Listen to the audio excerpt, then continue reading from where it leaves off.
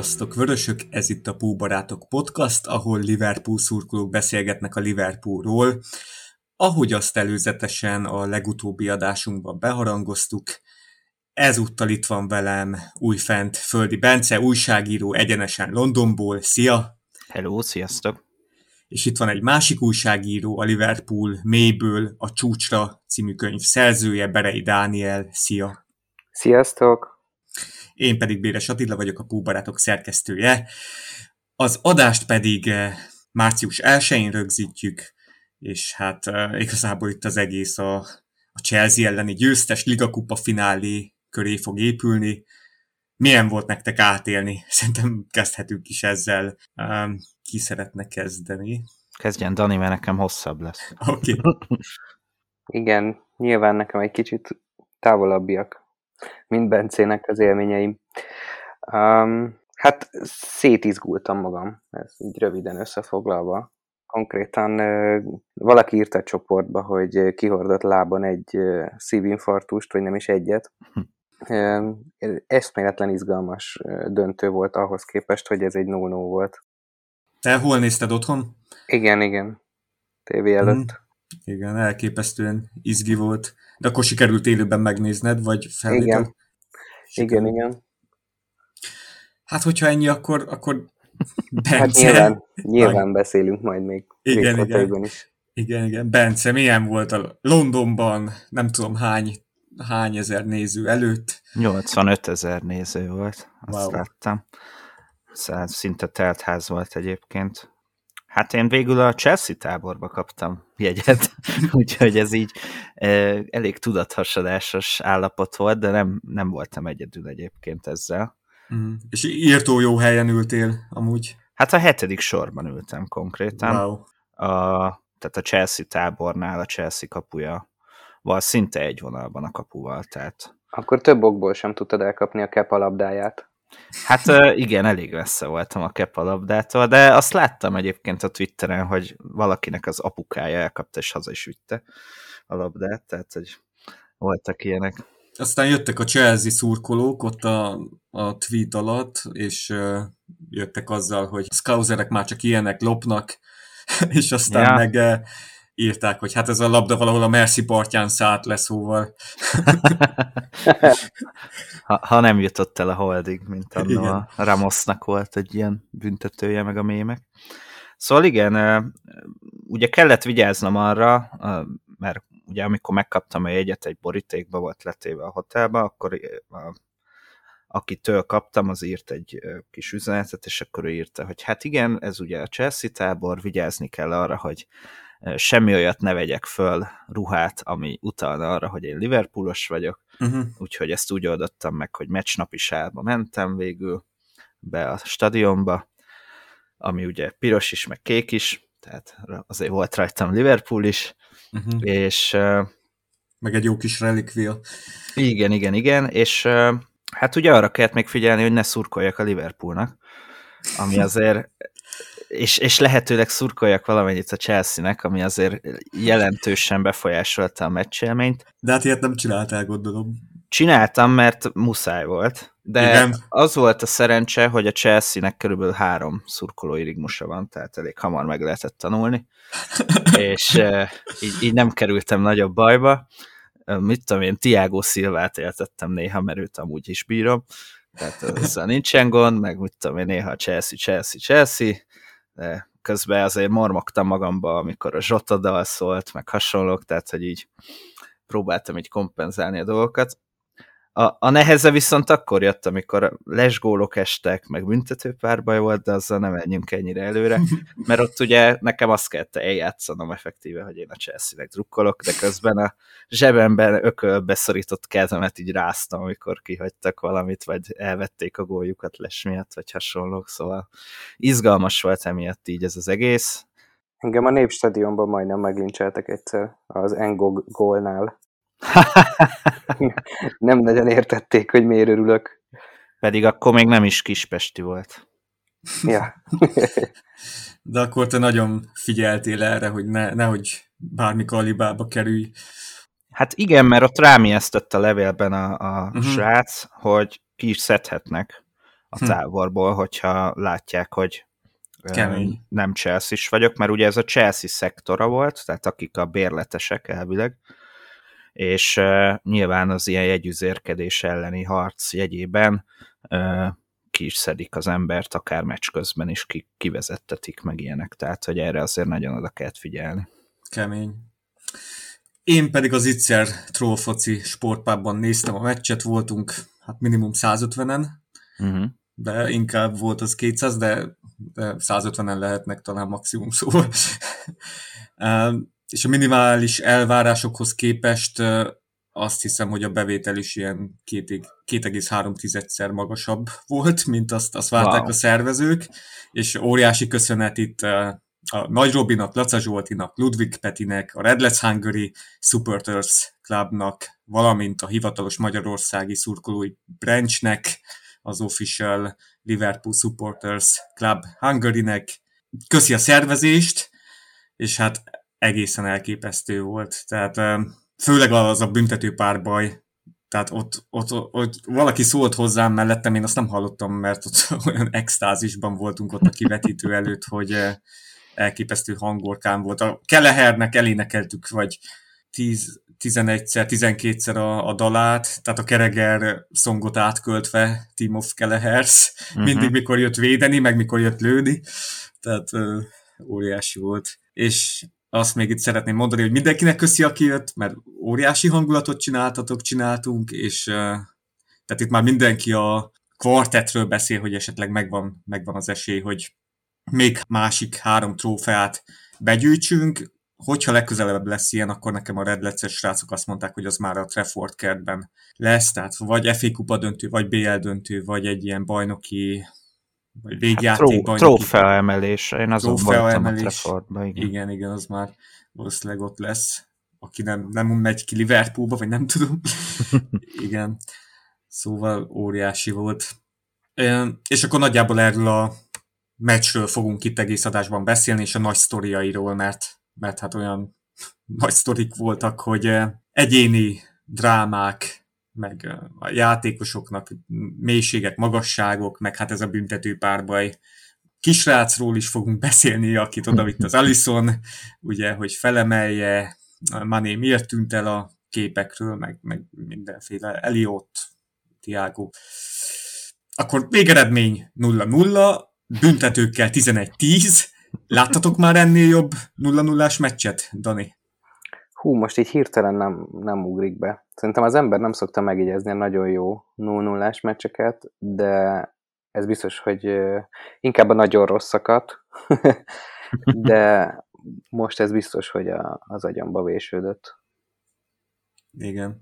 Hát a várható gólok száma a Wisecoutnál 2,62 versus 2,13 a javunkra, és itt volt, nem is tudom még hány lesgól, minimum 2, de lehet volt az többi, 3-4, nem tudom. A Chelsea-nek volt 3, nekünk egy. Chelsea-nek 3. Kemény. Ja. De az a 3 összesen nem volt annyira szabályos, mint a mi egy elvett gólunk. Azért maradjunk annyiban. Hát azért az a Lukaku gól az elég netsz volt. Jó, igen. Tehát azt nagyon kellett vonalazni. Ott a válla lehetett úgy előrébb. Hónaj. Biztos a hónaj. Igen. Nálunk meg a Van Dijk-nak volt a megmozdulása a Matip gólja előtt. Megint Atti már leszúrt azért, hogy a Times-t olvastam a meccs előtt, de a meccs után is őket, vagy az ő lapjukat találtam meg egy újságosnál, ami nem a Sun volt, és ott is azt írják, hogy igazából, tehát a VAR azért jó, vagy ez igazából a VAR-nak egyfajta ünnepe volt, mert hogy tényleg olyan nüansznyi dolgokat lehetett vele kiszűrni, ami régen nem történhetett volna meg. Most nyilván ez mindkét oldalról, tehát egy Lukaku gólt biztos, hogy nem vettek volna el régen, de ugyanúgy a Matip gólját se vették volna el régen. Tehát, igen. Hogy emiatt ez egy jó meccs volt ebben a szempontból, mondjuk a Chelsea tábor eléggé ki volt akadva a varra, ahogy itt körülöttem így dumáltak az emberek, de tényleg alapvetően jó döntések születtek. Szegény Inzaghi lehet, hogy ha most játszana, akkor Széria C játékos lenne, nem? Igen. Főleg, hogyha ellenünk játszana, soha egy gólt nem szerezne itt a les taktikánkkal szemben, a les csapdákkal szemben. Igen, egyébként ez működni látszik, de azért néha tehát a Van Dijknak az egész, ahogy ilyen nyugalommal kezeli, hogy egyébként 7 centivel előrébb lógott a Lukakunak a hónalja, azt én nem tudom, tehát már 2 darab szívinfarktus biztos kaptam alatta. Hát ő a nyugalom szobra. Mindig is az volt. Igen. Mit szóltatok ahhoz, hogy Thiago nem kezdett, mert én akkor hihetetlenül megijedtem, tehát én így annyira éreztem, hogy na, akkor ennyit arról, hogy mi ezt a meccset dominálni fogjuk, és Keita mennyire tetszett nektek, Bence? Hát én fel se fogtam. én próbáltam azzal foglalkozni, hogy ne bukjak le, amikor ott beengedtek minket.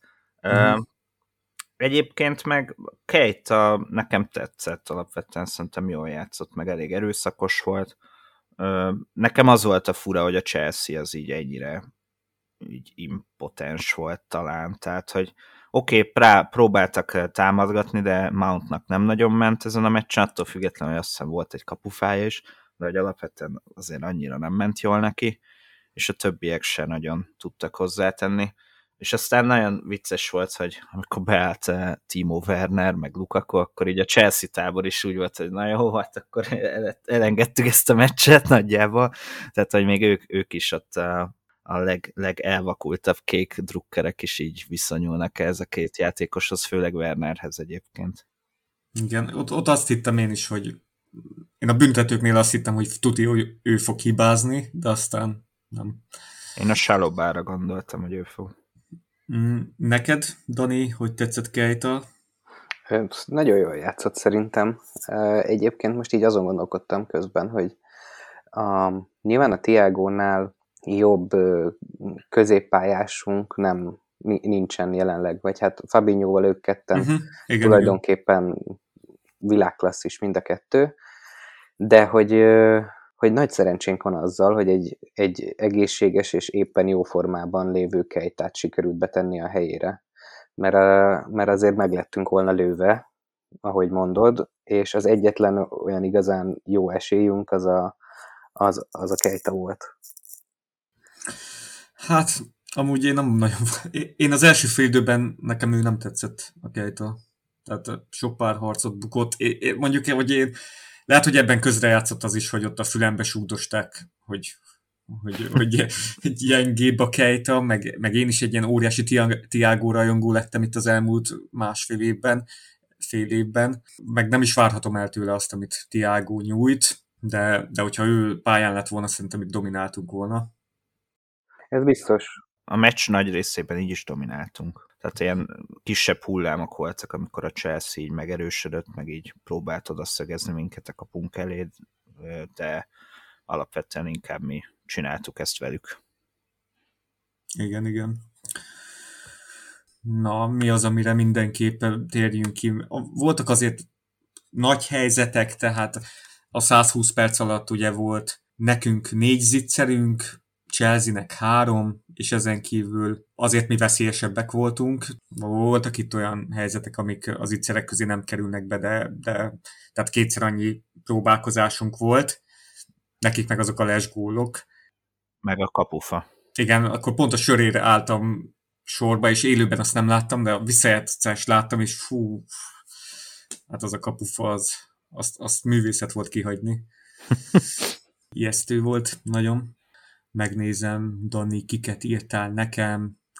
Az elvett gólokról már volt szó, hogy nagyjából az a 2, ami én ott egyébként kérdőjeles. Ott én vagyok a bolond, vagy az elvakult, hogy az szerintem egy jogtalanul elvett gól volt? Vagy már nem elegáns erről beszélni, mert ugye nyertünk, és akkor hagyjuk is. Nem, most komolyan kíváncsi vagyok. Hát mi nagyon csúnyán káromkodtunk ott 150 szóval. Nem tudok ilyen objektív álláspontot megfogalmazni, de utólag megnézve szerintem ott a Van Dijk lesen állt éppen, és megfogta a védőt, és az amiatt... Hát beavatkozott, igen. Beleavatkozott a játékba, amiatt ez fújható volt lesnek. Jó. De ott élőben, mikor néztem, hát Ja, élőben nekem se tűnt föl, persze. Értem, elfogadom. Meg még egy pillanat, még azt nem tudom, hogyha a Lukaku-nál ott nem inti be a partjelző a lest, akkor nem vagyok benne 100%-ig biztos, hogy a VAR azt leokézza lesnek. Tehát hogyha a VAR-on múlik, tehát ez ilyen nagyon kétes volt tényleg. Hát nem tudom, mert azért a VAR-nál most ebben a szezonban főleg azt látjuk, hogy a bíró döntésével szembe menő döntést hoz ilyen leshelyzeteknél. Lehetséges. És nekem pont az volt a fura, hogy ugye beintette a leste a partjelző, a bíró azt mondta, hogy les, és utána megnézte a VAR, és ők is azt mondták, hogy les. Tehát nekem ez volt inkább a fura, hogy ilyen teljesen egyöntetű volt a vélemény. Mit akartál mondani, Dani? Azt, hogy nem tudom, nem vagyok benne biztos, mert azért nem mindig figyelek erre oda, de nem egy új jelenség ez az egyszerre sokat cserélek dolog Klopptól.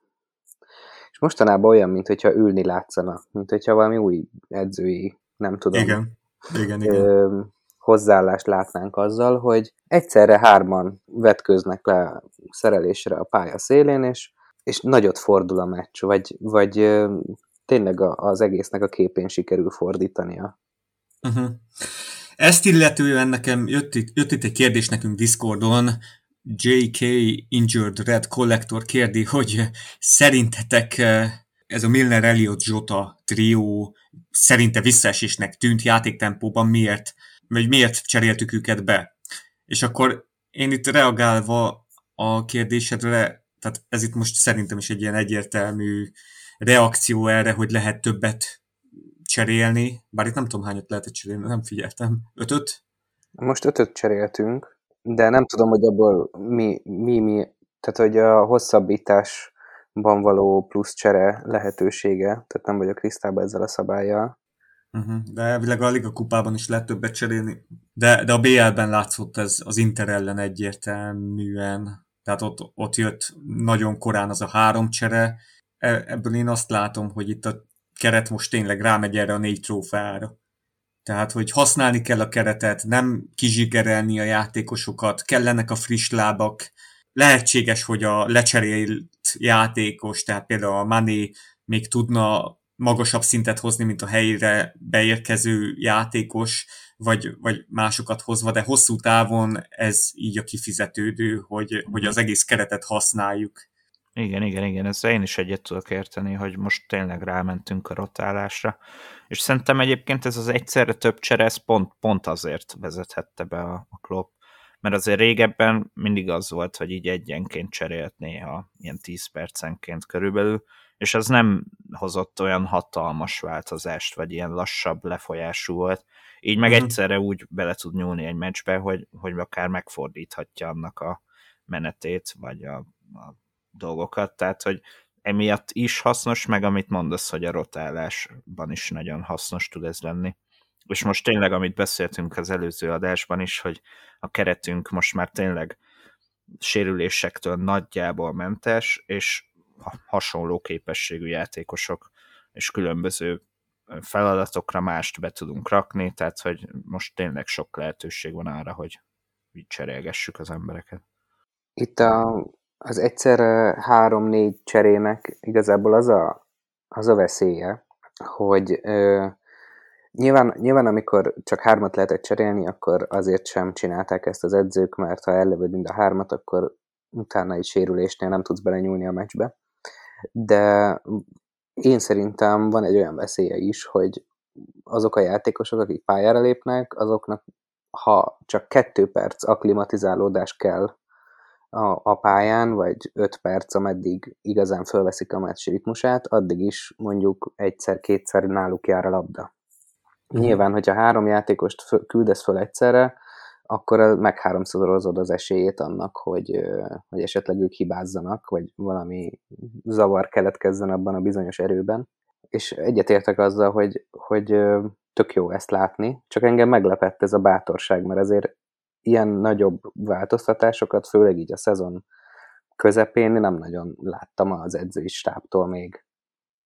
Hát meg ugye ez visszafele is elsülhet, tehát lehet, hogy jó irányba fordul az adott meccs a 3 csere miatt, de lehet az is, hogy pont rossz irányba. Tehát emiatt is sülhet el rosszul. Ez tényleg, ahogy mondod, hogy ilyen nagy bátorságra van, szerintem, hogyha tényleg 4 trófát akar nyerni egy csapat egy szezonban, akkor néha kell ilyen bátrakat is lépni. Aztán vagy bejön, vagy nem. Igen. És a BL-be tuti van egy ilyen, de lehet, hogy itt is, hogy nem lehet tehát lehet cserélned rendes játékidőben 5-öt, de csak úgy, hogyha egyszerre többet is cserélsz. Igen. Tehát, igen. És ebben biztos erre figyel a stáb, hogy ebbe a hibába nem akarnak beleesni, hogy hát ez cserélnek az időhúzás külön-külön. Igen. Hogy külön-külön cserélnek, és aztán nem lesz alkalom az 5-re, és akkor már inkább így előre többet. Egyébként nem is értem, hogy a labdarúgásban tradicionálisan miért ennyire kevés a csere. Szóval gondolom ezeket a szabályokat most a Covid járvány miatt, meg a megcsappant keretek miatt hozták, de hogy az összes ilyen labdajátékban sokkal jobban rotálják a csapatokat. Elég egy jó, azért nagyon intenzív egy kézilabda meccs, de kézilabda, vízilabda, ezekre a sportokra gondolunk, akkor sokkal jobban rotálódnak a játékosok, és én például ezt nagyon szívesen látom, hogy öt cserejátékos is lehetőséget kap. Amennyiben az nem origi. Már bocsánat. Igen, hát ez a kis csapatoknak nem kedvezne, minél több lenne a csere lehetőség, de igen, ebbe az irányba megyünk, mert a túlterhelés az egyre nagyobb lesz, és kelleni fog a minél több csere, tehát lehet 10 év múlva már több lesz a csere. De visszatérve a meccsre, itt még a cseréknél, tehát nekem nagyon tetszett, például Konaté bejött itt az utolsó fél órára, meg tehát ilyen is ritka, hogy meghúzunk egy közép-hátvéd cserét, és tök szuper volt. Engem az lepett meg. Tehát, hogy Matip egy boss volt a védelemben, tehát szerintem nagyon jól játszott, és egy szabályos gólt se tudott rúgni. és akkor behoztuk helyére Konatét, és én néztem, hogy ezt most vajon miért, de valószínűleg ugyanaz lehetett az oka, hogy ez a rotálás, meg hogy Matip nehogy megsérüljön. Igen. Hogy nem tudom időben, hogy volt, de én azt hiszem, hogy ez egy reakció volt a Lukakura. Ja, igen. Szerintem az volt, hogy ők akkor birkózzanak szépen. Lehetséges. Mit szóltok Kelleherhez, aki hát kapott les gólokat, de hát egészen szenzációs volt, és ugye ő megkapta ezt a sorozatot, csak akkor hiányzott egyszer az Arsenal ellen, mikor covidos volt, azt hiszem, vagy covidos volt, igen. Covidos, igen. Igen, és Akterberg őt úgy szezon elején megbeszélték, erről a The Athleticben van egy cikk, hogy van ez a Kirkbyben van egy ilyen in safe hands tabló, 14 kapussal, akik ugye aranyakat nyertek a csapatuknak, tehát Ray Clemens, Bruce Grobbelaar, Alisson, és ugye Adrián, igen, és ide fel fog kerülni a Kelleher is, ő lesz itt a 15. kapus, aki felkerül, és ugye elméletileg ilyen tétmeccsen 11-es párbajt többet senki más nem nyert a Kellehernél. Hát 3 nyert már, és igen. Azt hiszem volt 17 meccse talán a felnőtt csapatban, vagy valami ilyesmi. És azon 3-szor már nyert büntető párbajt. Hát én imádtam a csávót, tehát hogy én a második félidőben ugye előttünk játszott a Liverpool védelem, és volt, hogy percekig csak Kellehert néztem, hogy ő hogyan működik, és a 16-os előtt állt végig, és nagyon jó volt látni azt, hogy teljesen ugyanúgy együtt élt a játékkal, mint mondjuk Alisson szokott, tehát ugyanez a söprögető kapus jellege van, és hogy ugye ezt közvetítésekben nem nagyon látni, mert olyankor, amikor a másik térfélen van a labda, akkor általában a kapus nem látszik. Most igen. Viszont ugye lehetett ezt nézni. És nagyon jó volt figyelni azt, hogy amikor így nagyjából elért a Chelsea a félpályáig, akkor onnantól még jobban kezdett így reagálni a játékra, és akkor volt azt hiszem ilyen csukafejese, vagy valami ilyesmivel kifejelt egy ilyen beívett labdát, meg hasonlók, és így néztem, hogy elképesztő a figura. Tehát 23 éves, és úgy játszik, mint egy nem tudom, 30 éves veterán kapus, És ami vicces még vele kapcsolatban, hogy ezt a Times-ban olvastam, nem tudom, hogy ezt sok helyen megírták-e már, de hogy ugye ő a Ringmayhorn Rangers nevű csapatban pallérozódott még kis 10-es évei elején, és ott még volt csatár is eleinte, utána állt be még ott a kapuba, és hogy ez milyen jól jött, hogy ő volt csatár is annó. Igen. Hát magán a meccsen tényleg fergeteges volt. Azért a büntető párbajban én azt éreztem, hogy elfáradt. Hogyha őt néztétek, akkor tulajdonképpen volt egy 4-5 lövés, amikor úgy igazán meg se próbálta. Tehát, hogy így térdre rogyott. Olyan, nem haragszom rá, ha elfáradt, egyébként Isten ments, csak kicsit olyan volt, hogy ez itt már ő azt már feladta, hogy egy labdáért elmenjen. Na jó, de aztán meg hogy bevágta? Persze. Tehát, hogy azért ott volt fejben. Lehet, hogy amúgy szellemileg belefáradt, mert hát mégiscsak egy 120 perces meccset lenyomott a világ egyik legjobb csapata ellen, tényleg. Abszolút, és bravúrokkal együtt, tehát, hogy igen. Ide még egy pillanat, szerintem biztos, hogy itt az Achterbergéknek az elemzése miatt, tehát ez közrejátszott, hogy te amikor azt láttad, hogy ő nem nagyon vetődik el, akkor lehet, hogy középre várta a labdát, vagy laposan középre, vagy valahogy szerintem, de ez csak így tipp. Ez is lehet, meg az is, hogy nem tudom, olyan enervált volt már a vége felé, és éppen ezért izgultam nagyon, hogy ne jussunk el addig, hogy ő lőjön. Egyébként meg volt még pár izgalmam itt ebben a párbajban, majd mindjárt gondolom kitérünk néhány rugóra, de szerintem én azt szerettem volna, hogy ne jussunk el a Keleherig, mert attól féltem, hogy ez a fáradtság majd a rugásnál is, és ehhez képest fölvágta a léc alá. Nagyon durva büntető volt. A Kepához képest volt ő enervált szerintem neked, mert ő úgy szállt be, mint egy ilyen aki most hívott meg 15 kávét, és meg akarja mutatni, hogy ő mit, nem tudom, tehát úgy pattogott. Carabao energiai. Igen, ja, igen, azt megívott párat. Tehát a labdát is úgy pattogtatta, hogy azt hittem, hogy nem győzi úgy pattogtatni, mikor ment az első védéshez. Tehát ő nagyon így felspanolta magát. Sokat értek vele. Hát, ha már így szóba jött Kepa, akkor én megemlíteném, hogy szerintem ő így a 2010-es, 20-as évek legnagyobb futballbohóca. Tehát, hogy ennyire már a múltkor is kárőrventem, már biztos elkönyveltek úgy a hallgatók, hogy én vagyok a kárőrvendős vendég ebben a podcastben, de hogy így én sajnáltam annó Sarrit, amikor olyan kínos helyzetbe hozta a... Igen. És a 19-es ligakupa döntő, nem úgy.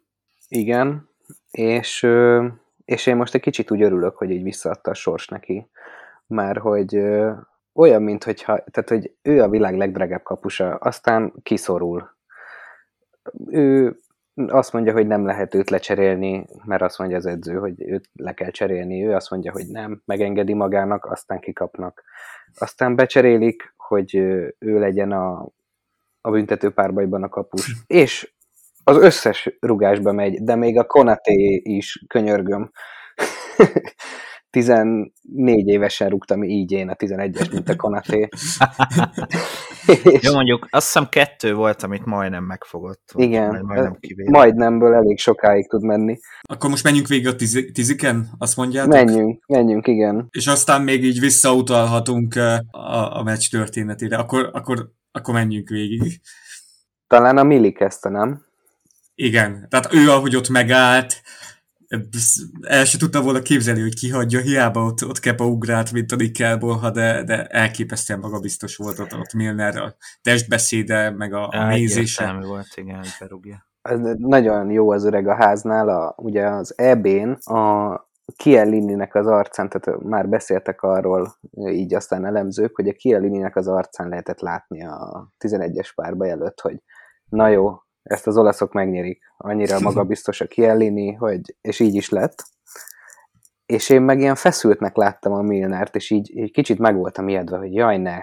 És odaállt, és jó, hát most már nem tudom, 20 éve 20 éve játszik ugyanezeken a pályákon. Fogta, és tehát nagyon magabiztosan bevágta, és ez egy ilyen magabiztosságot adott a csapatnak. Igen. Még a Kepára visszatérve, ugye sokan nem értették, hogy én azt nem értettem, hogy miért nem ő kezd. Tehát igen. mind az 5 ligakupa meccsen ő védett, és erre most beteszik a világklasszis Mendit, aki nyilván egy elképesztő világklasszis, csak hát ez mégis furcsa volt. Tehát mi is védethettük volna az Alisont, de hát nem tettük. Nekem is fura volt ez, hogy így néztem, hogy igen, edzenek, kijönnek a pályára, és Mendy, nem úgy volt, hogy a Kepa lesz, mert hogy ő védett végig. És akkor ott így egyébként még ilyen Chelsea drukkerek is így néztek, hogy most akkor ez mi, de szerintem nem mentek volna el Kepával a büntetőpárbaig. Tehát valószínűleg ez volt a elgondolás mögötte, hogy azért Mendy mégiscsak jobb kapus, és valószínűleg azt várta a Tuchel, hogy azért lesznek helyzetei a Liverpoolnak, főleg úgy, hogy volt valamilyen statisztika a döntő előtt, hogy valami elképesztő helyzet kihasználási fölényünk volt ebben az elmúlt 1-2 hónapban. Tehát gondolom azt várta a Tuchel, hogy itt azért lesznek helyzetek, és hát akkor azért csak jobb, ha a világ egyik legjobb kapusa áll a kapuba, mint egy Kepa. És hát ez be is jött, mert azért a Mendy nagyokat védett. Igen, igen. Nem biztos, hogy azt a Van Dijk fejest például. Hát meg ott volt egy ilyen reboundos helyzet is, hogy a Keita rárúgta, azt kivédte, és utána nem is tudom ki. Lehet, hogy pont az volt a Van Dijk. Már nem tudom pontosan, de hogy elképesztő volt. Zseniálisan védett, és bocs, még annyit, hogy ugye nálunk meg ugye volt ez, hogy akkor Alisson vagy Kelleher, de ugye ezt előzre lenyilatkozta a Klopp, hogy Kelleher lesz, és bennem egy percig nem volt kétség, hogy ő nem lesz jó. De ezt már a meccs előtt is beszéltük. Abszolút. Hogy annyira magabiztos a csávó, hogy igazából nem volt bennem kétség vagy félelem Kelleher miatt. Igen. A Mendy Kepa csere meg annyiban védhető, így már utólag okosok vagyunk, hogy egyet sem védett Kepa, de eddig a meccsig Mendy a karrierje során minden 16. büntetőt fogta, Kepa meg 3,4 büntetőként hárított egyet. Sokkal jobb, igen. És nyerte jobb. Itt a párbajokat a Chelsea-nek, meg a meccseket is ezzel, igen. Hú, én így már nem tudom felidézni a rugókat, hogy kik voltak. Hát a Fabinho és aztán a Van Dijk folytatták, és mindkettő olyan szintű ilyen mentális hadviselés volt igazából. Tehát a Fabinho-nak ez a pányenkázása, ez pofátlan, tehát hogy de ennél tényleg csak a Van Dijk volt pofátlanabb, tehát fölkínálta a Kepa neki az egyik sarkot, és a másikra rúgta, ahol állt. Színizomból beverte mellé. Tehát ott állt, és hogyha kinyújtotta volna jobbra a kezét, akkor ez megvan, de azt se tudta. Hát vagy beviszi a kezét. Igen, és utána a visszajátszásból látszódott, hogy a csávó bámult bele a Kepa képébe. Hogy na, mi van? Összed ki. Igen, kellettek ezek a momentumok, hogy megtörjük a Kepát, mert én úgy éreztem, hogy ő ilyen 120%-on pörög, és ahogy megyünk előre az időben, egyre úszik el az önbizalma. Hát ez a 2 lövés kellett ahhoz, hogy szerintem porrázúzzuk mentálisan. És nagyon vicces volt, mert utána láttam ilyen videókat a Twitteren, hogy a Van Dijk így ölelgeti a Fabinho-t, és így oda néz a kamerába, hogy ez semmi tisztelet már, ezért csak így löbböli a labdát, és így mondta a kamerába, elképesztő volt. Azért a Chelsea-sek is jól lőtték a tiziket, jól. Hogy a Jorginho a szokásos, laza, előre elugrasztja a kapust, volt mindkét oldalon egy pár necces. Lukaku megint toporgott, mint abba a mémbe. Ugye? Nekem az egyetlen, tehát több félelmem volt, ahogy ezt már mondtam, az egyik az volt, hogy a Harvey Elliott ki nem merészelje hagyni. Mert, ja, hát azt igen. Ott úgy izgultam, hogy... Én biztos voltam, hogy ő berúgja. És nem is a döntő miatt, mert azt még el tudtam volna engedni, hogy ezt nem nyerjük meg, de hogy miatta. Hogy önbizalom kell annak a gyereknek, igen, már nem úgy néz ki, mint aki hiány van. most állítólag az FA megrótta, amiért görög tüzezett, vagy valami ilyesmi volt. Már az a telefonom háttere egyébként, ez a görög tüzes kép, tök jó. Igen, az oldalunkon és a borítókép egyértelműen az muszáj volt betenni. Nekem az Elliot, tehát én nem is tudom, van egy Inter drukker haverom, és még amikor voltam nála, megnéztük az Inter BL meccset, akkor mondtam neki, hogy figyelj, büntető párbaj lesz, és Elliot büntiével megnyerjük. És mondom, de jó lenne, ha bejönne, de hát aztán végül nem azzal nyertük meg, de hát az is kellett hozzá. De hát ő is tök magabiztos volt, meg ahogy beszállt, az is nagyon jó volt. Meg ahogy a Havertznek neki esett, zseniális. Tehát, hogy tiszta önbizalom a fickó, és hát 18 éves, és már nem is tudom, milyen trófákat nyert velünk. Már van azt hiszem neki 4 aranyérme, tehát, hogy szuperlatívuszoknál. És hát az, hogy visszatérve egy ilyen sérülésből, az még pluszban sokat dobott. Igen, tehát ő padon se lett volna, és azért óriási meglepetés volt, aztán be is cseréltük. A cserékhez, bocs, nekem az az egyetlen szívfájdalmam, de racionálisan pedig megértem, hogy Minaminót nem cserélte be Klopp, mert ugye azért végül is nem is tudom, 5 gólt rugott talán. 4-et azt hiszem. 4-et a sorozat alatt, tehát, hogy ha ő nincs, akkor nincs ez a Liga Kupa döntő nagyjából, de azt megértem, hogy azért ő büntető párbajban ugye például a Leicester ellen ott kihagyta, és hogy lehet, hogy nem akarta ezt a mentális terhet most rárakni megint. Ketten lőttek a Minaminónál több gólt ebben a sorozatban, a Marcus Force és a Enketia 5-5-5, de mögöttük volt a harmadik helyen. Megérdemelte volna, de lesz még neki lehetősége szerintem idén, ha nem is kupa döntőben, de bizonyítani. És aztán ahogy mentünk előre az időben, hát egyre jobban izgultam, hogy ki fogja kihagyni. Igen, nekem is itt volt a legnagyobb félelmem utána az a Konaté volt, de nem is tudom miért, mert ő nem béna labdarúgó, tehát hogy csak egyszerűen ő is fiatal, szemtelenül fiatal, 22 éves, és akkor emellé ő azért egy középhátvéd, és hát pont úgy is rúgta. Tehát félmagasan, középre, de nagyon megkönnyebbült, igen. Ezt nem csodálom. Hát szerintem ő csak arra játszott, hogy találja el a kaput egyáltalán, tehát valószínűleg annyira izgult, hogy... Igen, és hát akkor már nézzük a végét. Én a Chelsea lövőknél gondolkodtam azon, hogy na vajon ki fogja kihagyni, mert ugye nyilván abban biztos voltam, hogy mi berúgjuk. Na, abban biztos voltam, hogy Werner kihagyja. Igen, én a Wernerre tippeltem volna, a Salobára, meg a Marcos Alonso-ra, de hát végül egyik se jött be. Én a Lukaku-Werner becserélésnél abszolút igazából megnyugodtam, vagy hát így örültem, hogy ők beálltak. Azért az merész volt azt a 2 csatát betenni, ott, de végül is nem azon múlt semmi. Igen. És akkor Kelleher odaáll 11-nek. Achterberg a meccs után elmondta, hogy az utolsó tréningen végeztek büntetőrugásokat, és így poénból odahívta, hogy Kelleher vagy Kaumin lőjél már te is egyet. Kevinnek kell ejteni. Kevin? Igen. Kevin, mert az a Kevin íres változat. Köszi szépen.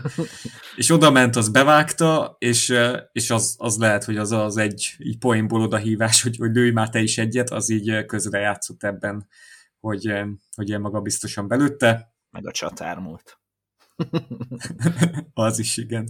Kepa megjött, és az égbe lőtte, és hát ott megőrültünk. Ja, egyébként nagyon érdekes volt ezt így a Chelsea táborból nézni, tehát mennyi volt ez? 22 büntető. És mindegyiknél az ellenkezőjét kellett eljátszanom annak, amit éreztem. Ebbe pont most gondoltam bele, ez borzasztó lehetett. Borzasztó. Mindezt a 3 Chelsea-les gól után, meg a mi les gólunk után, tehát így ez olyan, ezt is így megírtam a interes haveromnak, és így visszaküldött egy gifet, hogy az Oscar díjat ezúttal idén én nyerem. Tehát, hogy így körülbelül ez volt. És viszont az nagyon vicces volt, vagy érdekes, hogy a Chelsea tábor hogyan működött. volt bekészítve zászló minden székhez, ilyen kis műanyag rúddal, tehát amit az meccs elején lehetett látni, hogy ez a sok kék zászlóna, az oda volt készítve. Ez már önmagában érdekes, hogy a plastik szurkolótábornak ilyen plastik megoldások vannak, mindegy. És a másik meg, hogy ugye... De ez már hagyomány a Chelsea-nél. Hát hogy... értem, oké, de na azért fura. Szurkolótáboruk azt szerintem sokkal gyengébb volt. Lehet, hogy azért is, mert én nyilván akusztikailag más a hatása, hogy a másik tábort hallgatod, akik a másik oldalról énekelnek át, vagy a körülötted lévőket hallod, tehát az nyilván akusztikailag is más, de tehát a Liverpool tábor sokkal jobban drukkolt, meg énekelt, buzdította a csapatot. A harmadik meg, hogy egy csomóan elindultak haza, amikor lefújták a meccset, és szerintem ilyen a Chelsea tábor félháza volt, aki megvárta a saját csapatát, hogy megtapsolja őket, ami szerintem szintén elég gáz volt. Ami meg még vicces volt, hogy hát igen, akkor megtapsolták a Chelsea csapatát, a Chelsea drukkerek, és aztán elmentek haza, és így maradt körülbelül így 50 ember körülöttem, vagy 40. Így a körülöttem lévő 50 méteres körzetben, és akkor ők így odahúzódtak így a Liverpool tábor mellé az ilyen elkülönítő sávhoz, és így onnan megnéztük a díjátadót, meg aztán, ahogy ott örömködtek az emberek, a Liverpool drukkerek, meg a játékosok, és vicces volt, mert azért volt, akinek így a kabátját így lehúzta, és ott volt alatta akkor a Liverpool mez, meg nem tudom, és ők végig a Chelsea táborban voltak, csak hát ők is elrejtették az identitásukat. Érdekes lehetett. Yeah. A 11-esekhez végezetül a James Pierce a The Athleticben megírta, hogy végül is hogyan készültünk erre a 11-es párbajra. Én még nyáron írtam arról, hogy ugye ilyen idegtudományok és pszichológia szakemberei, ez a Neuro 11-nek a két vezérigazgatója, Niklas Hausler és Patrick Hanschke, ők a keretnél jártak, és felkészítették arra a játékosokat, hogy ilyen rögzített szituációknál minél inkább tudjanak ilyen flow állapotba kerülni, és a fókuszuk borotva éles legyen, így a lehető legjobban tudjanak szerepelni. Na, és ez a két szakember 2 hete megérkezett Kirkbybe, külön itt a ligakupára való felkészülendő gyakorlatokat, pszichológiai, mentális tréningeket tartottak, egyénre szabott tréningeket, tehát igazából nyár óta nem szakadt meg a kapcsolat az edzői stáb és köztük, hanem így havi rendszerességgel voltak különböző ilyen online tréningek a játékosoknak, és minden játékos már fel volt térképezve, mire van szükségük, és mondom, hogy ez nagyban közrejátszhatott abban, hogy az összes játékosunk belőtte a büntetőt, mind a 11. Már voltak gyengébb lövők, de ez egyértelműen hatással volt rá, és ez szuper, hogy ez a tudományos forradalom és egy ilyen kupagyőzelemben milyen szerepet játszhat, mert szenzációs. Hát meg szerintem az, hogy ők már akkor 2 hete dolgoztak ezen, azért abban benne volt a Leeds meg a Norwich meccs is, sőt, talán az Inter meccs is, tehát azért most az utóbbi időben, tehát pont ami a Liga Kupa előtti felvezetőlése volt, szerintem pont azt látszódott, hogy mentálisan mennyire erős ez a csapat. Igen, hát most már egyre több ilyen meccs lesz, ahol a büntetők számíthatnak, és ugyanide erről már volt szó az adásban, hogy egész Európában mi szerezzük a legtöbb gólt pontrugás után a topligákban, mert egy championship csapat, amelyikkel legutoljára játszottunk valamelyik kupában, az többet szerez, de na mindegy is, nem tudom már melyik hirtelen. De 15 a bajnokságban, 5 a bajnokok ligájában, mindkét helyen listavezetők vagyunk, tehát ezek pontrugások után egészen elképesztő a fejlődés. Tavaly összesen volt 13 gólunk pontrugások után, idén már 20, és most nyertünk egy olyan 11-es párbajt, hogy mindenki belőtte a maga pontrugását, szóval elképesztő. És erre a stáb külön készült, és imádom. Yeah. Én is hoztam még pár statot, ezt mind az Andrew Beasley gyűjtögette ki. Az egyik az, hogy ugye összvisz 3 gólt kaptunk a Liga Kupa sorozat alatt, és ez mind egy meccsen 24 perc alatt történt. Ez a Leicester elleni meccs volt. Ja, igen, az Leicester. És ugye 570 percből 4% volt a kapott gólunk volt egyáltalán, tehát ez is elképesztő. Tehát az időintervallum a 4%, amikor a gólokat... Amikor gólokat kaptuk, igen. Igen, hát az... Tehát ez semmi.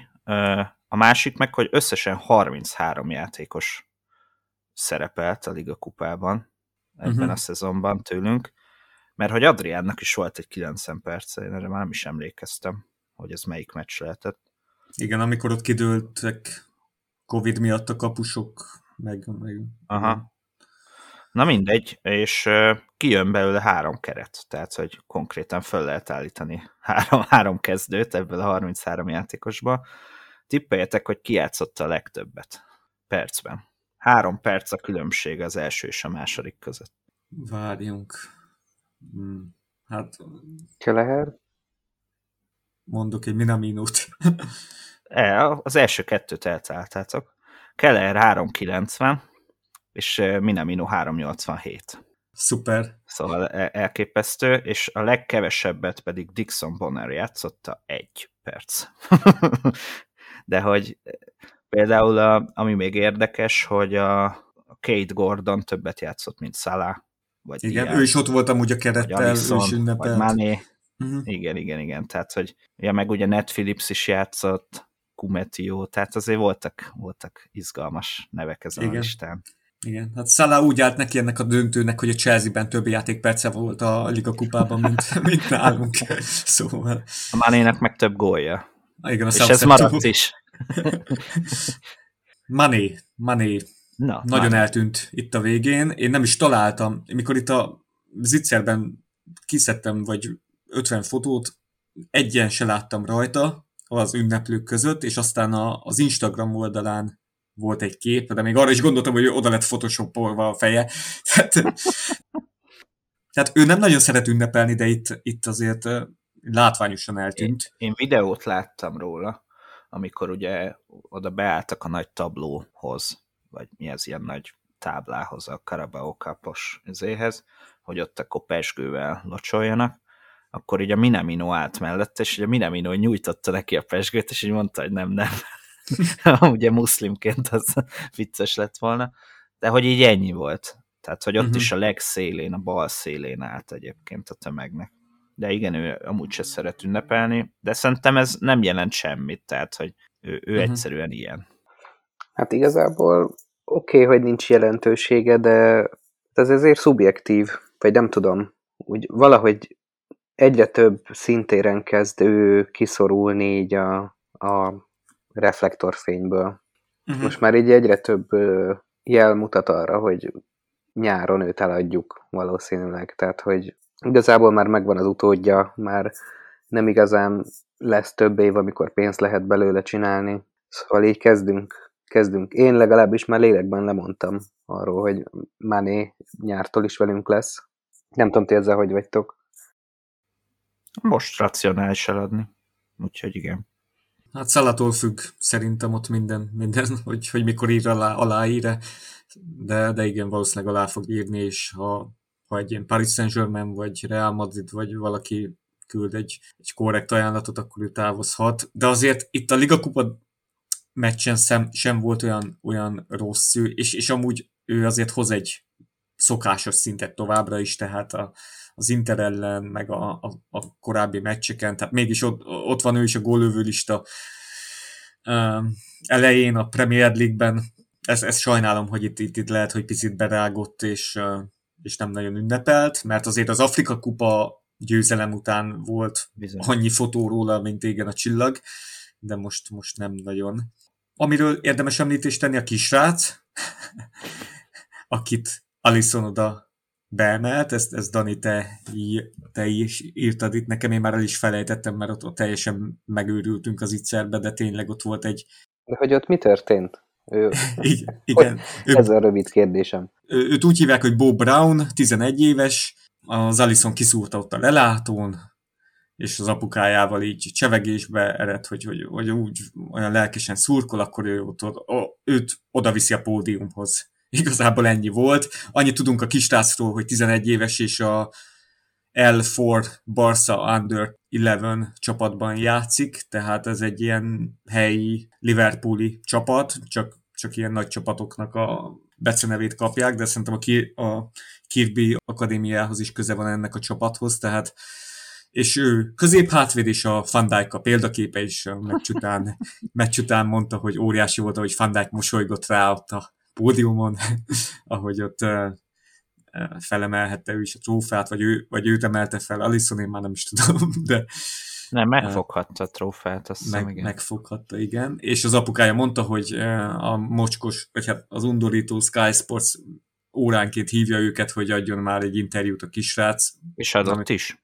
Adott? Pont most délután, mielőtt vettük fel az adást, néztem a Sky Sports-ot, és adott. Úgyhogy én onnan tudok erről az egész esetről, mert nekem ez Chelsea táborból egyáltalán nem volt meg, mert ugye háttal voltak a pódiumos dolgok. Úgyhogy, ja, én onnan tudtam meg. Szóval én csak nem szeretem, hogy ezekre a kis rácokra így rákapaszkodik mindig a média, de biztos aranyos volt akkor. Hát meg volt szeppelve egyébként. Meg egy monokli volt a szeme alatt, az nem tudom, hogy szerezte, de reméljük, hogy nem azért kapta, mert bevitte az Alisson. De akkor lehet, hogy az Alisson azért választotta ki, mert ja, az lehet. Hogy picit sérült. De aranyos volt. Még valami a meccs kapcsán, akármi. Nekem még annyi van, hogy az is vicces volt, hogy ugye a Chelsea tábor ürült ki hamarabb, nyilván, és amikor ott maradt az a körülbelül 50 ember, akkor így jöttek a stewardok, és így elkezdték kiterelni egy idő után az embereket, hogy akkor ti miért nézitek a Liverpool ünneplését, menjetek már. Egyébként racionális okai voltak, mert hogy kint már vártak a takarítók, tehát miközben még ünnepelt a Liverpool, a takarítók már elkezdték takarítani a Chelsea által belakott szektorokat. Ugye ez is érdekes volt. A másik meg, hogy a metróval a városba való visszajutás, az még szintén kalandos volt, mert ugye 85 000 ember elvezetését egy ilyen stadiontól, azt nem annyira jól oldották meg szerintem, bár nem tudom. Most voltam először a Wembleybe, lehet, hogy ez mindig ilyen. Szóval nagyon feltorlódott ott a tömeg, és akkor volt, hogy így, nem tudom, 10 percet kellett egy helybe állni, mert addig még az előző nagy csapatember ment el a metróhoz, és akkor egy lovasrendőr, meg nem tudom mi, tartóztatta fel a tömeget, hogy ne menjen a metró fele, tehát hogy ilyen fura volt. De összességében minden zökkenőmentesen, meg normálisan lezajlott. Akkor nagy élmény volt az Anfield után a világ leghíresebb stadionjában. Hát az Anfield South, ugye? Igen, ahogy... Anfield South. Ja. Daninak volt egy kérdése, amit nekem felvetett adás előtt, hogy ez a kupagyőzelem milyen hatással lehet a további szereplésünkre, és erre reagálva én itt felírtam, hogy azért ez a büntető párbaj, ez elvehet annyiban, hogy most van egy mintája minden olyan klubnak, akivel ezt farkas szemet nézhetünk tízipárbaj után, ki lesz elemezve az összes játékosunk, és ezen bukhatunk, de bízzunk itt a Neuro 11 szakembereiben, hogy legközelebb meg teljesen más lesz. Az biztos, hogy például Fabinho soha többet nem fog panyánkázni. És, na jó, de a nyerő ember úgyis Matip, tehát hogyha majd ő odaáll büntetőt rúgni, majd azzal nyerjük meg. Dani, szerinted milyen hatással lesz ez a kupa a továbbiakra? Hát én olyan szempontból nézném meg, vagy beszélném át, hogy ugye itt Anglia legjobb csapatáról mindig úgy, tehát az alapján beszélnek, hogy az alapján mondják azt, hogy az a City, hogy a City mindig az összes versenysorozatban mindig versenyben van, és hogy akkora padja, hogy két ugyanolyan erős csapatot is ki tudna állítani, meg hogy nem tudom mennyiszer nyerték meg ezt a ligakupát Ginorban. Azt hiszem 5-ször vagy 6-szor. De hogy milyen érdekes, hogy most, hogy mi nyertük meg, most elkezdtek felerősödni ezek a hangok, hogy akkor mi most biztos négy kupával fogjuk zárni az évet, vagy hogy így egyáltalán ez fölmerül. És hogy ennek a Liga kupának van egy ilyen, nem tudom, egy ilyen varázsereje, vagy egy ilyen furcsa gondolatot ébreszt az emberekben, talán azért, mert ez az első kupa az évben. Tehát, hogy itt már januárban te föl tudsz valamit emelni, és hogy valahogy hiába itt vannak gúnynevei, hogy Mickey Egér kupa, meg általában tartalékok játszanak, meg stb., de hogy így megadja az alaphangot, és talán a bajnoki versenyfutásban is majd lehet ennek egy ilyen, nem tudom, magabiztosságot adhat, lehet jelentősége annak, hogy ezt megnyertük, és én ezért örülök nagyon annak az egy fölé rúgott kapa büntetőnek, tehát hogy ilyen picin is, de mégis mi nyertük meg, és nem arról van szó, hogy hú, amúgy bravúros volt, eljutottunk egy döntőig. A Klopp nyilatkozta egyébként a meccs előtt, hogy ugyan sokan azt gondolnák, hogy ez tényleg nem egy fontos kupa, de most a keret mentális állapota miatt nagyon nagy szükség volt erre. Ugye egyrészt azért, mert volt ez a mélyrepülésünk, másrészt a koronavírus az mindenkit nagyon megviselt, a nézők nélküli meccsek szintén. Most ugye először volt teltház a Wembleybe a 2 évvel ezelőtti döntő óta, azt hiszem, Ligakupa döntő óta, szóval ez is, tehát 40x ezer Liverpooli előtt nyerhettek végre egy kupát, 10 év után az első hazai kupagyőzelem, ami ugye nem a bajnokság, tehát hogy nagyon sok olyan tényező volt, ami miatt ez nagyon kellett, és amúgy azt is elmondta a Klopp, hogy az előző szezonnak a második fele, amikor volt ez a nagyon nagy menetelés, az nagyon sokat kivett mindenkiből. És hogy ugye neki pláne ott meghalt az anyukája is, és nem mehetett el a temetésre, tehát még az is pluszban rátett, hogy ő, amikor elment nyaralni, akkor egyáltalán nem akarta focival foglalkozni, és valami hetekig felé se nézett a focinak, valami 2 hétig, azt hiszem.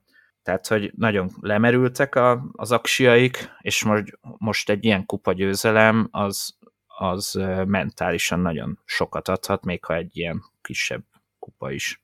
Úgyhogy szerintem nagyon fontos, és ugye ezt láttuk a posztokból a kupa után, vagy a kupa döntő után, hogy a Salah is azt írta ki, hogy akkor 1/4, meg a Trent is, hogy akkor rámegyünk mind a 4-re. Meg lehet próbálni, szerintem nem fog összejönni mind a 4, de meg érdemes megpróbálni, mert most tényleg jó esély van erre. Igen, nyilván pici az esély, de jó sorsolásunk is lehet, bármi benne van. Nyilván annak a legkisebb az esélye, hogy mind a 4 meg lesz, de hát csodálatos lenne. Úgy szerintem még egy kupát nyerünk idén. Az benne van, azt nagyon reálisnak tartom. Melyik lenne az, amit választanátok a 3-ból? Dani? Hát a bajnokság. Bence? Én is. Én is. Akkor itt egyetértés van. A másik egyébként még azt akartam mondani, hogy így a hosszú távú hatások, ugye, amit az előbb mondtál, Bence, hogy ez volt az első hazai kupa 10 éve, ami azt jelenti, hogy a Klopp még nem nyert hazai kupát. Most, hogyha itt a bajnokságot nem vesszük, ugye ez, hogy elindíthat egy olyan, vagy így kihúzhat minket egy ilyen skatujából, hogy így nem tudom ezt is, hogy magyarázzam, de egy ilyen mentális skatujában éreztem ezt a csapatot, hogy ott volt mindig a bajnokság, meg ott volt a BL, és leginkább a keret mélysége sosem engedte azt, hogy ezekre egyáltalán figyeljünk. Csak akkor, ha már a többiben nem voltunk érdekeltek. Így van, és ezért nem is nyertünk, és így hosszú távon szerintem ez most így megtörhet egy olyan jeget, hogy akár meddig is marad Klopp, és akár ki is jön utána, már nem biztos, hogy így fogunk minden szezonnak nekiállni, hogy na akkor bajnokság és BL, és akkor oda mindent, a maradék meg a wrestling. És ez tök jó, ez egy nagyon jó változás. Jó, de azért itt is a keretmélység tényleg nagyon sokat számított, hogy a mostani ideig keretünk az már tényleg egészen kiegyensúlyozott. A másik meg, hogy nagyon kedvező sorsolásunk volt, tehát igazából az Arsenal elleni meccsig nem volt különösebb bajunk abból, hogy azért nagyjából a B csapatot játszottuk. Ez az apróbetűs, mi most erről nem beszélünk. Ja, jó, bocsánat. Most itt arról van szó, hogy mentálisan mit jelenthet. Ez tény. Amikor Igen. a kupáról látod a fényképeket, akkor innentől már mindegy, hogy jutottál oda. Szerintem. Igen. Én amit ennek kapcsán felhoznék, hogy most nagyon sok olyan játékosunk van, akinek lejár a szerződése 2023-ban, akiket ha akartunk volna, se tudtunk volna eladni, és most pont egy olyan keretünk van, amelyből ki fogják szórni a balasztot, tehát nem lesz szerintem hosszú távon ilyen erős keretünk. Nagyon jó lenne, de szerintem nem lesz. Csak hogyha lenne egy szuperliga, akkor lenne ez így, de így szerintem nem lesz, mert sok eladásunk lesz. És még amit fel akartam hozni, még 2 dolgot, mert lassan szerintem köszönjük el. De hogyha még van valami, mondhatjátok, de menjünk el amellett, hogy Thiago megsérült, de ma Klopp lenyilatkozta, hogy nem súlyos a dolog, és a Norwich ellen, a West Ham ellen hiányozni fog, akár az Inter ellen már keretben lehet, de Klopp szerint azt követően már biztosan visszatér, ami nagyszerű hír, bár Thiago esetében semmi se biztos, de ez jó hírek. És nem beszéltünk Diazról, aki a jegyzeteim között kutakodva, ezt mindenképp akarom mondani, meccsembere volt nálam, neki volt a legtöbb cselkísérlete egész meccsen, 12-ből 8 sikeres, neki volt a legtöbb támadó akciója, 25, abból 12 volt sikeres, rengeteget pressingelt, rengeteg párharcban részt vett, és egyre jobb és jobb, és neki volt a legtöbb no-look passza is. Azt hiszem 5 egymás után 5, vagy valami ilyesmi elképesztő szám. Igen. És akkor így nem is tudom, valaki kiírta a Twitterre is ezzel kapcsolatban, hogy jó, értjük, hogy Dél-Amerikával jössz. Amúgy Diaz kapcsán az jut eszembe, hogy elképesztően jó helyettest találtunk a bal szélre. Tehát, hogy így ennyire gyorsan, mint amikor a Mané megjött, és azt hiszem az Arsenal elleni volt az első meccs, és rögtön fergeteges volt, és valami brutális gólt rúgott de ez nem biztos, hogy az első meccse volt, valamelyik az elsők közül. Körülbelül ez az érzésem a Diazzal kapcsolatban. A másik pedig egy ilyen kis érdekesség, hogy amikor a Instagramon nézegettem a képeket, és ült egymás mellett a Tsimikas és a Diaz, és röhögcséltek meg, fotózták őket, meg ölelgették a kupát, na ők milyen nyelven beszélgethetnek? Volt egy olyan kép, ahol ott volt egy japán, egy kolumbiai, egy görög. Matip milyen nemzetiségű? Kameruni, és talán még egy más nemzet volt, de hogy mindegyik ilyen nagyon máshonnan jött. Hogy ők egyébként hogy beszélgethetnek mert ugye amikor megérkezett a Diaz, akkor mondta a Kloppnak, hogy köszi szépen, csak nem értem. Hát szerintem tört angolul, de a Diaz szerintem csak vigyorog. Tehát, hogy... De azt nagyon aranyosan tud. Azt nagyon aranyos, igen. Oké, srácok, hát ez szuper volt, hogy jöttetek, és gondolom itt még ezekből az élményekből még nem is fogunk egy hamar felocsúdni, de azonnal itt az FA kupában meccsünk lesz, a csapat nem nagyon ünnepel, tehát ott az estét azért végig ünnepelték, de... Sőt, a Salah éjjel 1:30 vagy mikor posztolta, hogy ül a jégfürdőbe otthon, vagy valami ilyesmi. Igen, egy nap pihenőt kapott a keret, de tehát itt már azonnal jönnek a meccsek is, és mindenki tudja, hogy ez azért nem a legfontosabb trófea, nem szabad félváról venni senkit. Na jó, de mégis a világ egyik legjobb csapatát legyőztük, szerintem azért az. Idén ugye most először, azt hiszem. Sőt, mióta Tuchel van talán először, nem? Vagy valami ilyesmi. Lehetséges. Tehát, hogy azért a Tuchel párszor már tört borsot a Klopporra alá az elmúlt időszakban, úgyhogy ez külön jól esett. Igen. Köszi, hogy jöttetek. A hallgatók hol találhatnak meg benneteket? Bence? Hát a szokásos, ez a Földi Bence újságíró nevezetű Facebook oldal. Meg Twitter. Ja, meg van Twitterem is, azt is lehet, bár ott főleg Star Wars van. Én pedig ismét elsütöm azt, hogy a Bencének a oldalán találtak meg engem is. Szuper, köszi, hogy jöttetek. Mi köszönjük. Köszi. adásainkat meghallgathatjátok minden népszerű podcast applikáció kínálatában. Javbase-nek köszönjük az outrót és az intrót, és értékeljetek minket, kövessetek be minket. Legközelebb nem tudom, mikor találkozunk, de nagyon, nagyon szuper volt most ez az adás, és Discordon is csatlakozhattok, ott egy több 100 fős ilyen szurkolói közösség van, és Patreonon támogathatjátok az oldal működését. Köszi a beszélgetést, srácok! Ciao. Sziasztok! Hello! Köszi, sziasztok!